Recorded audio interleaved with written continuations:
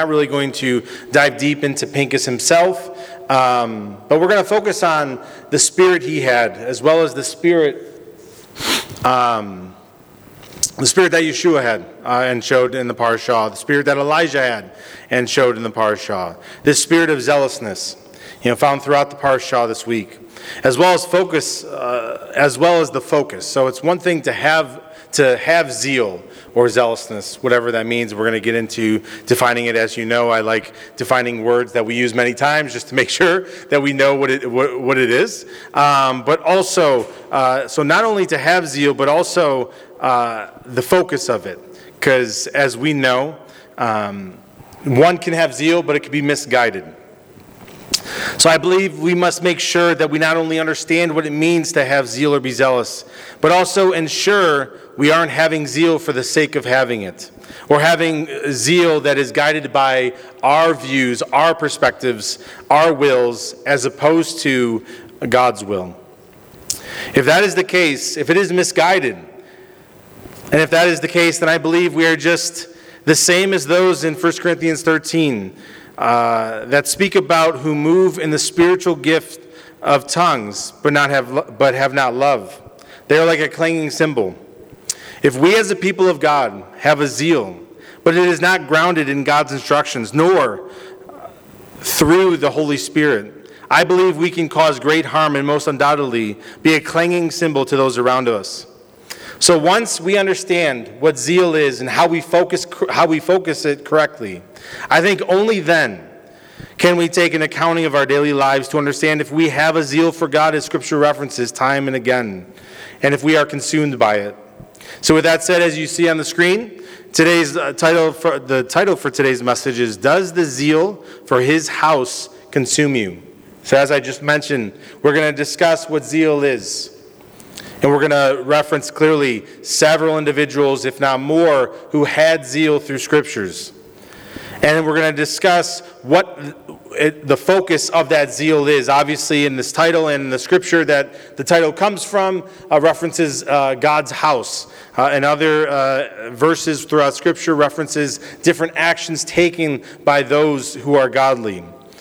And then, of course, referencing the consuming fire of that zeal.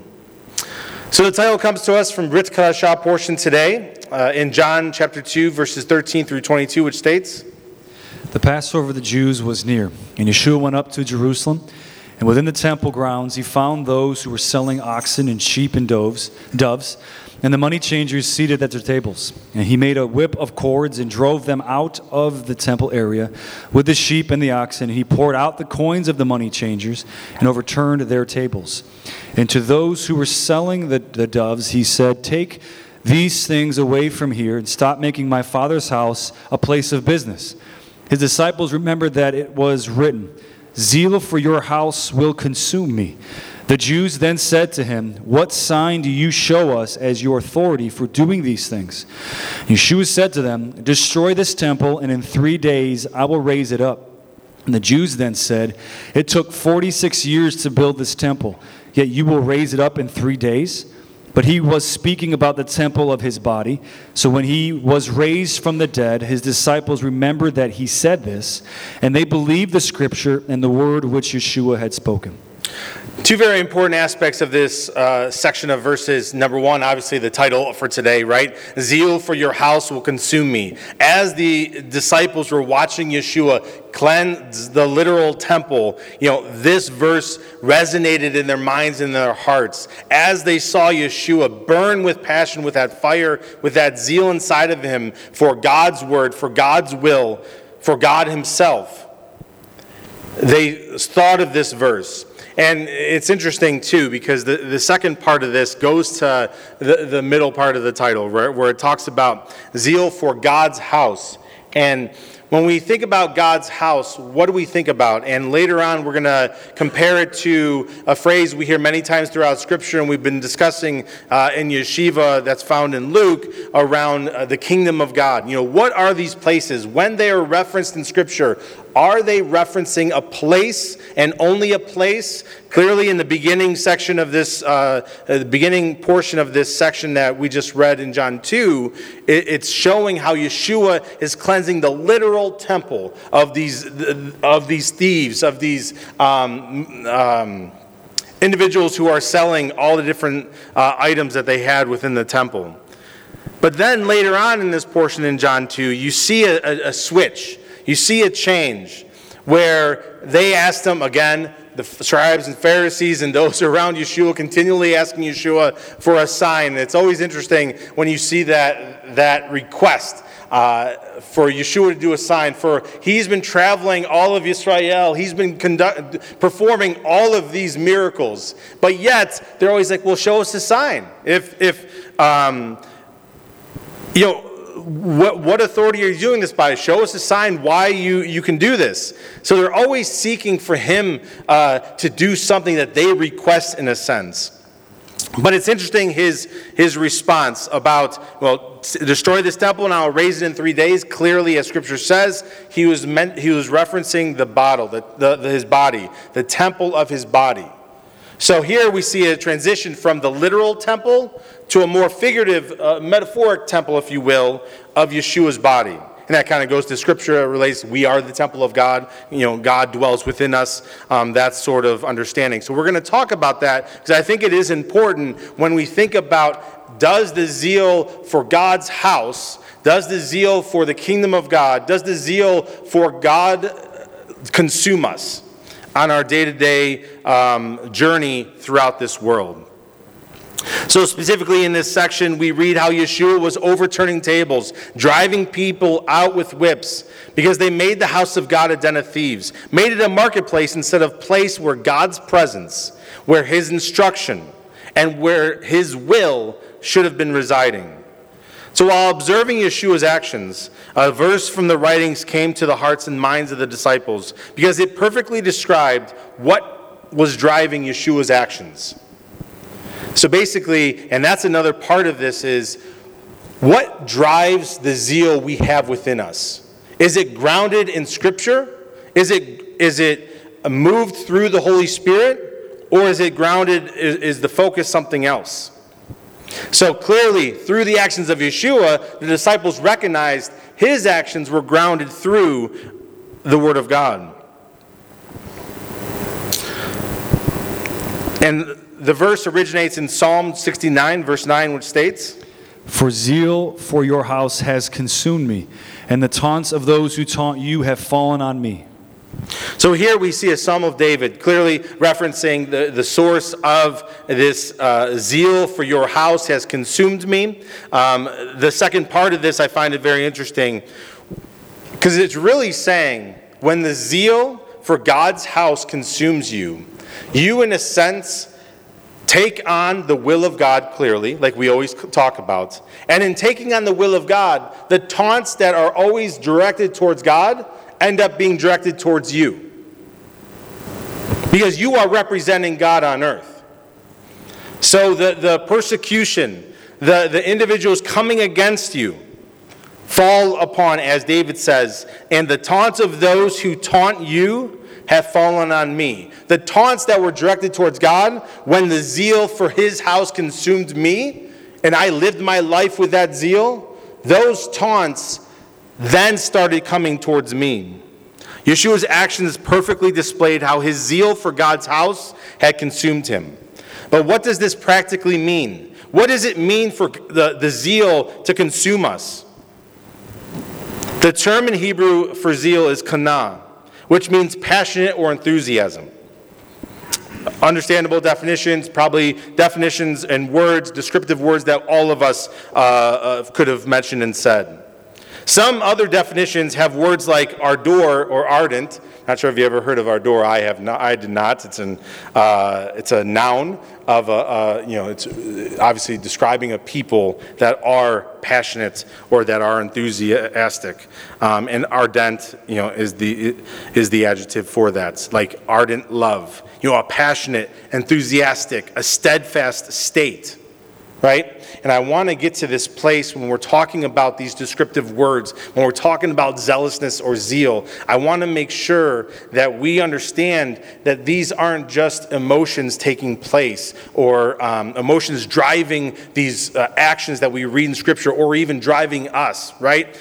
Because then you get into a place where people are always changing that high or chasing that high or chasing that emotion, right? And it really is. Now, the reaction to the zeal within us might draw out emotions, but zeal, the passion itself, is not an emotion. Zeal, zealousness, it's a state of being that all of us should be in. This passionate, enthusiastic, steadfast state a person consistently lives in towards someone, something. The three individuals in each section of today's parsha exhibited this zeal. Whether Yeshua chasing the money changers out of God's house, or, as we will read next, Elijah and Pinchas, likewise moving with this zeal, with this enthusiasm. We read how Elijah and how he was running for his life after he killed the prophets of Baal at Mount Carmel in 1 Kings 19, 1-8, which states, Now Ahab told Jezebel everything that Elijah had done, and how he had killed all the prophets with the sword. Then Jezebel sent a messenger to Elijah, saying, So may the gods do to me, and more so, if by about this time tomorrow I do not make your life like the life of one of them. And he was afraid, and got up and ran for his life, and came to Beersheba, which belongs to Judah. And he left his servant there. But he himself went a day's journey into the wilderness, and came and sat down under a broom tree. And he asked for himself to die, and said, Enough, now, Lord, take my life, for I am no better than my fathers. Then he lay down and fell asleep under a broom tree. And behold, there was an angel touching him, and said to him, Arise, eat. And he looked, and behold, there was at his head a round loaf of bread, baked on hot coals, and a pitcher of water. So he ate and drank, and lay down again. But the angel of the Lord came back a second time, and touched him, and said, Arise, eat, because the journey is too long for you. So he rose and ate and drank, and he journeyed in the strength of that food for 40 days and 40 nights to Horeb, the mountain of God. So we see here Elijah coming from this spectacle of Mount Carmel, right? Where he comes up against all of these different prophets of Baal, and he's calling down the fire to lick up the water and the sacrifice that he places out there to go against the one that the prophets of Baal thought was a god. He comes from this, and then, of course, there's going to be a reaction to it. But as we think about that scenario, that event where Elijah went against the prophets of Baal, he couldn't have went against them. He couldn't have had the boldness, the strength to move, and the faith in God to move in that situation without having a zeal for God, without having a zeal for God's will. Right? That wouldn't have taken place just because he has an emotion for God. That takes place because at his core, he was representative of God's love. When we go into another scripture, it talks about Pinchas's jealousy is like my jealousy. So, and we think about David. David has a heart like that of God's heart. When we look at this in Elijah, that spirit of zealousness, he had a zealousness like God's zeal has for his creation, for this world, for us. Similarly, that's how Eliyahu could move in such boldness, in such passion, and stand against such evil. But as that occurred, then of course Jezebel was going out, killing all the prophets for her anger burned, of course. And he makes his way to the mountain of God in Horeb because he's running for his life.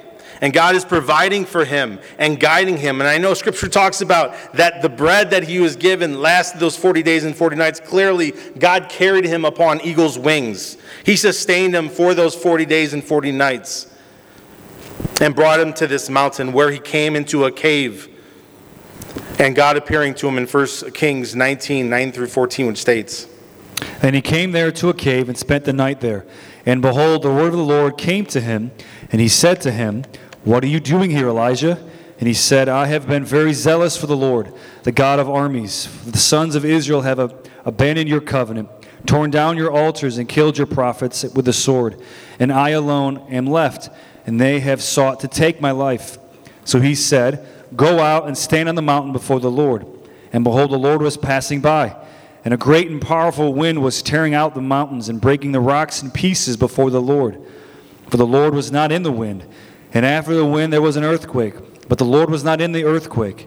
And after the earthquake a fire, but the Lord was not in the fire. And after the fire a sound of a gentle blowing. When Elijah heard it, he wrapped his face in his cloak and went out and stood in the entrance of the cave. And behold, a voice came to him and said, "What are you doing here, Elijah?"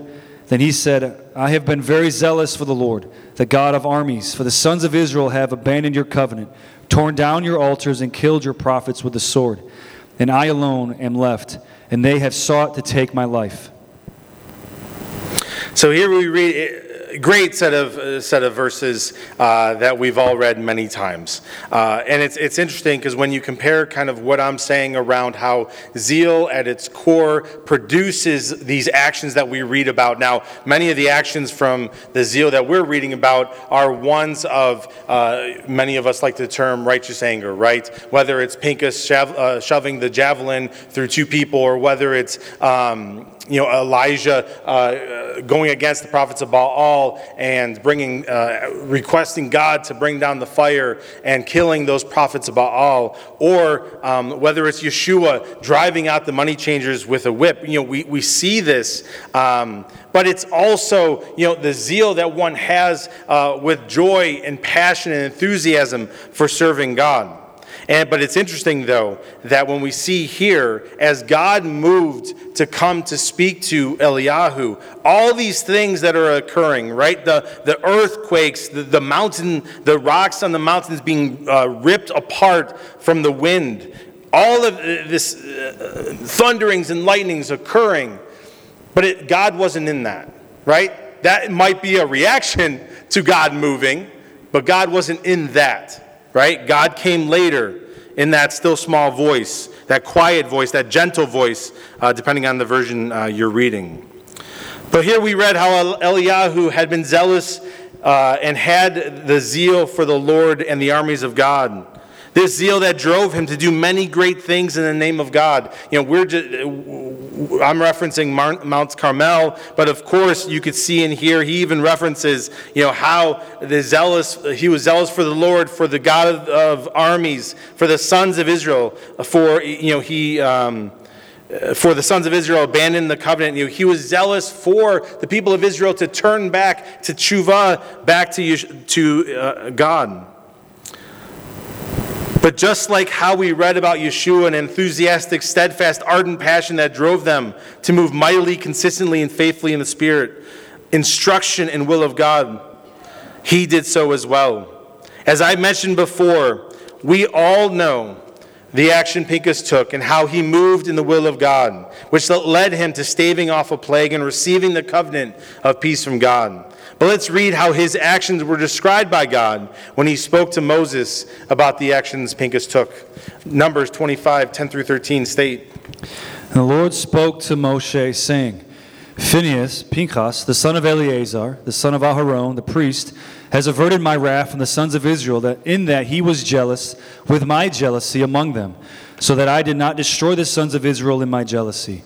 Therefore say, Behold, I am giving him a covenant of peace, and it shall be for him and for his descendants after him a covenant of a permanent priesthood, because he was jealous for his God and made atonement for the sons of Israel." So in this scripture, obviously, he uses the terms jealousy. When you look at the Hebrew term, it is the same Hebrew term as zeal or zealous throughout Scripture. So really, it is saying that the sons of Israel, it's saying that he has averted my wrath from the sons of Israel, and that he was zealous with my zealousy, as I mentioned before. That Pinchas was moving with the zeal that God had. So just like Yeshua and Elijah, Pinchas had this zeal that aligned with God's zeal. He was steadfast in his devotion, reverent to God's instructions, and consistently lived in that state. a state that drove these men to take action to protect and cleanse the house of God of evil that was seeking to gain a foothold in their day. Each of these men exemplified what it meant to have zeal. But I want to be sure we understand again what having zeal means, because if we just went off these three examples, I think many might get the wrong impression. I think we've seen this throughout time, throughout history, if you will, of acts of people doing things in the name of God that God had nothing to do with.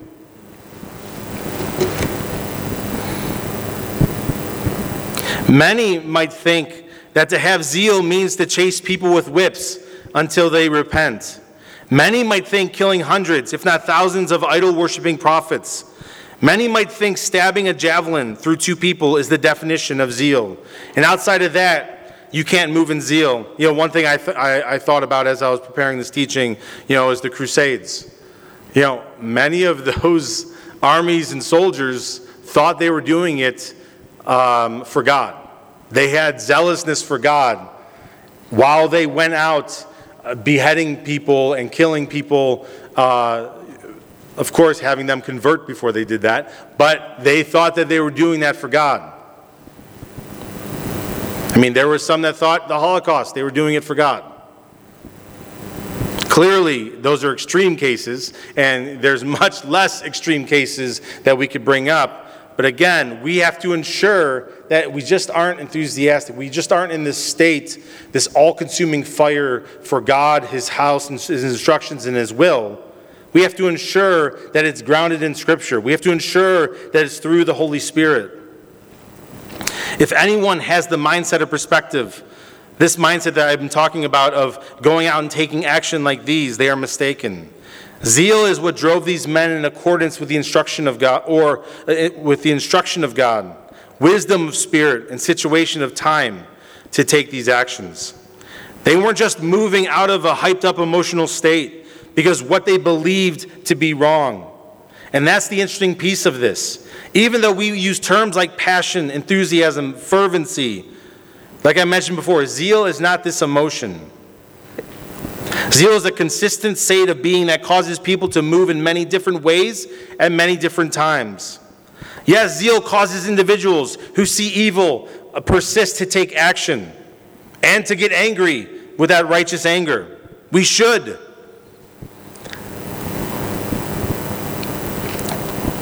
But zeal also causes people. So this is where I want to move away from looking at these actions of driving out money changers, of getting this righteous anger that's tied to the term zealousness. I want to move away from that because there are so many other things that comes from an individual having zeal.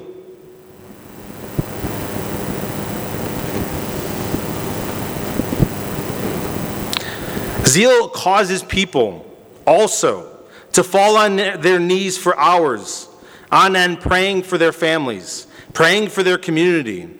Zeal causes people to clothe the naked, to feed the hungry, to give to the poor.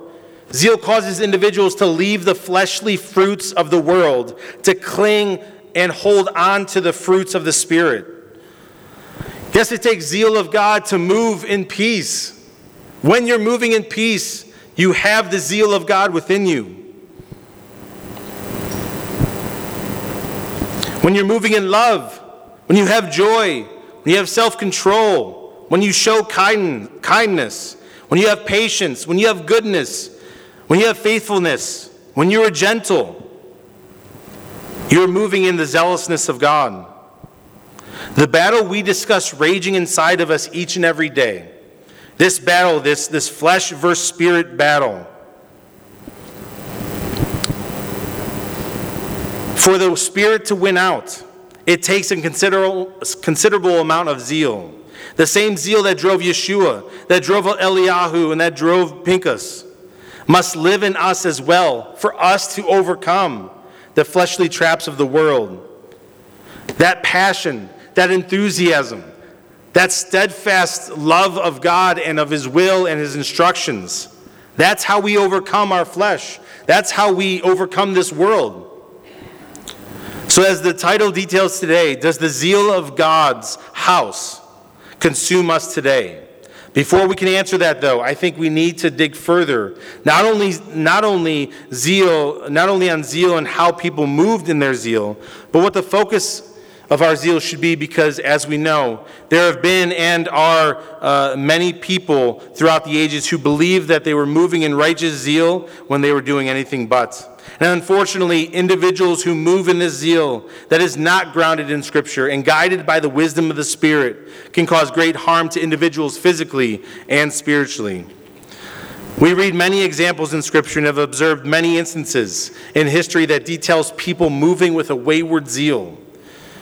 We see Paul warning people to ensure their zeal is in line with God as we read Romans 10, 1-4, which states, Brothers and sisters, my heart's desire and my prayer to God for them is for their salvation. For I testify about them that they have a zeal for God, but not in accordance with knowledge. For not knowing about God's righteousness and seeking to establish their own, they did not subject themselves to the righteousness of God. For Messiah is the end of the law for righteousness to everyone who believes. So as we read here, Paul is speaking of people who have a zeal for God, but not in accordance with the knowledge of Yeshua. Those who had this zeal were zealous in following the law perfectly. They debated over and over what the word says, as well as, and I found it interesting in the scripture, it says, for the law, but also in ensuring that they kept the traditions of men or the oral law, as the verse states, established their own. They were right to have a zeal for the law, but unfortunately that zeal for the law was guided by their fleshly desires and not God's righteousness. They fell into the category that 1 Corinthians 8:1 states, which says, Now concerning food sacrificed to idols, we know that we all have knowledge. Knowledge makes one conceited, but love edifies people. Knowledge makes one conceited, but love edifies people. What trap that these individuals that Paul was speaking of fell into is they kept seeking this knowledge, right? They kept seeking the knowledge through studying the scripture and debating the Torah, as well as focus on the oral laws and debating those. They weren't seeking God's will, they were seeking their own, because they were seeking to be puffed up. They were seeking the positions. The scribes and Pharisees were most notorious for this. They sought to puff themselves up above the people as opposed to God, His instructions and His will. Another example of misguided zeal is detailed in Philippians. And here Paul is describing how at one time he was a part of this misguided zeal. Philippians 3:4-6 states, Although I myself could boast as having confidence even in the flesh, if anyone else thinks he is confident in the flesh, I have more reason. Circumcised the 8th day, of the nation of Israel, of the tribe of Benjamin, a Hebrew of Hebrews, as to the law, a Pharisee, as to zeal, a persecutor of the church, as to the righteousness which is in the law, found blameless. So we see here a scripture we've reviewed several times, but Paul is listing out his credentials to those that he's speaking to. He's listing out, he's a Jew of all Jews. He has it all, right? He has the perfect background. And what's important, though, to focus on for this teaching is that verse 6 where he says, he had a zeal. He had a passion. He was enthusiastic. He had a steadfast he viewed himself as living in this state of being. But of course, it was misguided because that zeal went to persecuting the church. That zeal went to persecuting those who loved Yeshua, those that gave their life to Yeshua. Paul had yet to come to the knowledge of God's righteousness, which is Yeshua at this point, and moved in the zeal of a man as he persecuted the church. He highlights the focus of his zeal in Galatians 1:14, which states, And I was advancing in Judaism beyond many of my contemporaries among my countrymen, being more extremely zealous for my ancestral traditions. See, his focus was wrong. His focus, his extreme zealousness was on the ancestral traditions. As we read in Romans 10, there were people who had a zeal for God, but in that zeal or in their enthusiasm, at some point left the knowledge and righteousness of God and began to establish their own righteousness. And we see that detailed here by Paul. At some point, the traditions of man became the focus over the commands of God. Basically, the zeal to do their own will won out over fervently seeking to do God's will. And that is the crux, the tipping point, the crossroad that we navigate on a daily basis. Are we seeking God's will in our lives, or are we seeking our own? Each and every moment we choose God's will over our own, we are exhibiting an aspect of zeal for God. We are joining Yeshua, Eliyahu, Pinchas, and countless others in moving in zeal. We might not be calling down fire from heaven. We might not be moving in that spirit of zealousness in which God can use to further... We might not be calling down that fire, but we are moving in that spirit when we show the love of God, when we feed the hungry, when we clothe the naked, when we are out there having joy, having self-control, choosing the will of God over our own will each and every day. We are exhibiting that same spirit of zealousness, that same state of being that at our core we are God's. At our core, we are seeking for God to live in our hearts and to guide us each and every step of the way, as opposed to us going our own way. When we are at work, when we're at the grocery store, no matter where it is, no matter what we're doing, if we are carrying out the commands of God, if we are carrying out the love of God, if we are carrying out the instructions, if we are carrying out the will of God of our lives, we're moving in that spirit of zealousness. To have zeal doesn't mean you got to go shake the earth. To have zeal doesn't mean you got to do this huge thing. We all should have zeal for God. It should all consume us.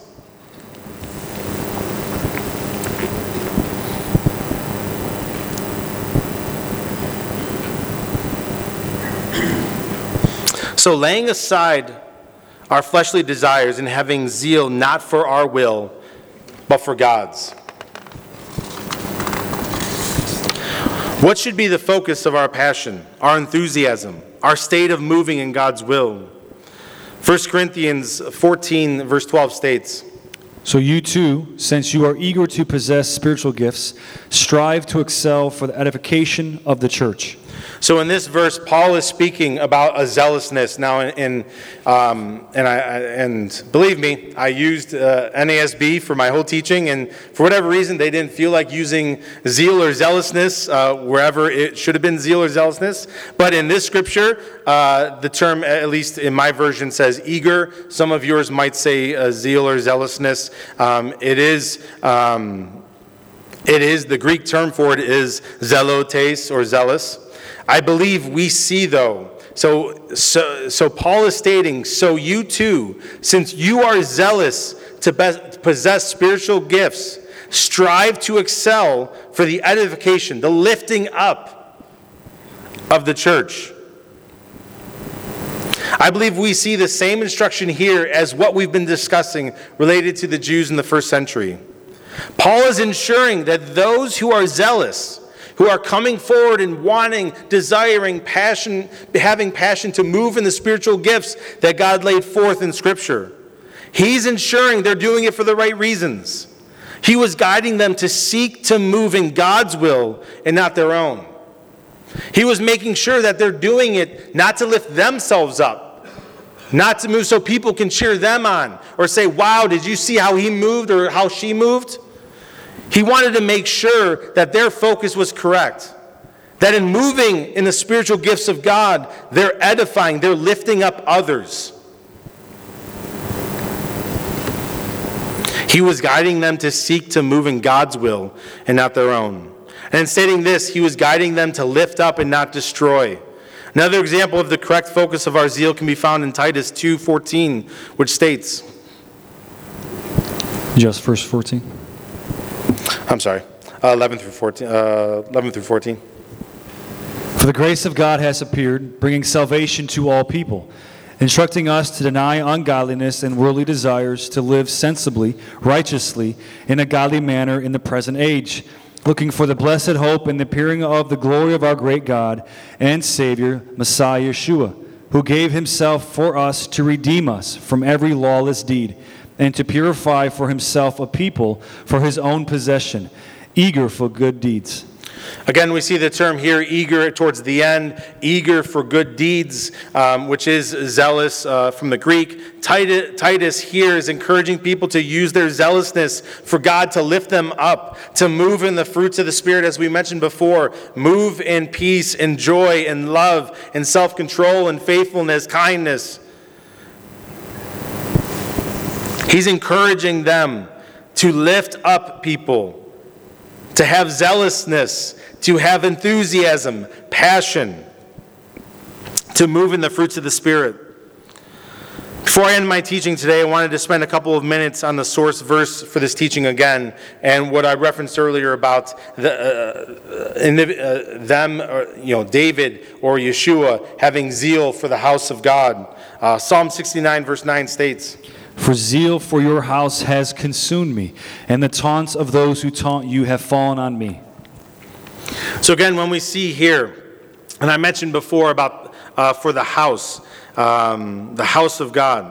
If we notice in the verse and many others that we discussed today, it states a zeal for God's house. And as I mentioned before, what does God's house mean? What does the kingdom of God mean? It means, clearly, it has a variety of meanings, right? Because there was a house of God during this time. So clearly, it could be taken literal. Then you have to go into contextual review and understand what the context of Scripture is saying. Is it talking about the physical house of God, or is it talking about something else? Like we read in John 2, how it references Yeshua being the temple, right? His body being the temple. Or we go into other Scriptures, and it references how our bodies are the temple of God because He dwells within us, just like what God has always wanted to do from the beginning, right? When He asked them to create a tabernacle because He wanted to dwell with His people, right? So there's you can use this in a variety of ways. We're not looking at, so when we think about the house of God and we see the title or this verse about having zeal for the house of God, I'm not looking at it as from a literal perspective, having zeal just for the building that was built so He could dwell in. I'm looking at it in the other way of a more figurative. And what does that house of God mean? In Scripture, when we reviewed it in Luke around kingdom of God, what does the kingdom of God represent? It represents God's will. It represents God's instruction. It represents who God represents, right? All of the things that God has commanded us throughout Scripture, all of the things that He has commanded us to live our lives and things we should take action or things that we should stand up for. All of those items that we can list, tons and tons of them, right? I've been utilizing the fruits of the Spirit. Others, I've been utilizing the verses in Matthew talking about feeding the hungry, clothing the naked, visiting those in prison, right? Many, many, many examples. Praying, fasting, whatever it might be. I mean, you can go to Isaiah 58 and you can review in Isaiah 58 talking about what a true fast is. And what a true fast, is it to a notch on your belt that you were able to go 24 hours without eating? No. A true fast is to break chains, to loose bonds, right? To proclaim freedom over those who've been in jail. That is the will of God. That is why Yeshua came to this earth. Right? In Luke, when it talks about the kingdom of God, when He's on that cross, it references the fact that is the kingdom of God. Him dying for the world, loosing the chains, the bondage of sin, and bringing forth this freedom to all those who accept the gift. That is the kingdom of God. That is the house of God. So when we think about, do we have zeal for the house? Does the zeal for the house of God consume us? Does the zeal for the kingdom of God consume us? That's what we should be taking accounting of. That's what every day when we lay down and we think about the day or whatever, however we go about it, right? And we think about how we lived our lives for God, that is what we should be thinking about. Am I consumed in promoting the kingdom of God? And then you go down. It's similar to, the law stands on two, right? The love of God and the love of neighbor, right? And then it goes down to the 10 Commandments. And then it goes down to the rest of the Torah, right? Similarly like this. It all starts with the kingdom of God. And what does the kingdom of God represent? It represents all of those things I just mentioned. And then as we're taking an accounting of our lives each and every day, week, whatever timeline is good for us, as we're taking an accounting and reviewing that, we're thinking to ourselves, did I have joy today, or did I have joy this week? Did I have kindness? Did I show kindness to people? Did I open doors? Did I pray for people? Did I give people an encouraging word? Did I have faithfulness as I'm going through my day at work and potentially I'm having doubts or worries or whatever it might be? Was I faithful in God that He would guide me and lead me, that He would direct me in all my ways? Did I have self-control when my spirit and flesh began to fight against each other during the day? Did I have self-control to have that zeal to overcome that flesh that crept up? All of this is being consumed by the zeal for the house of God. All of that.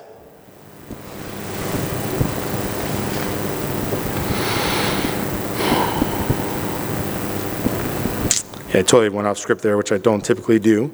So let me find my spot.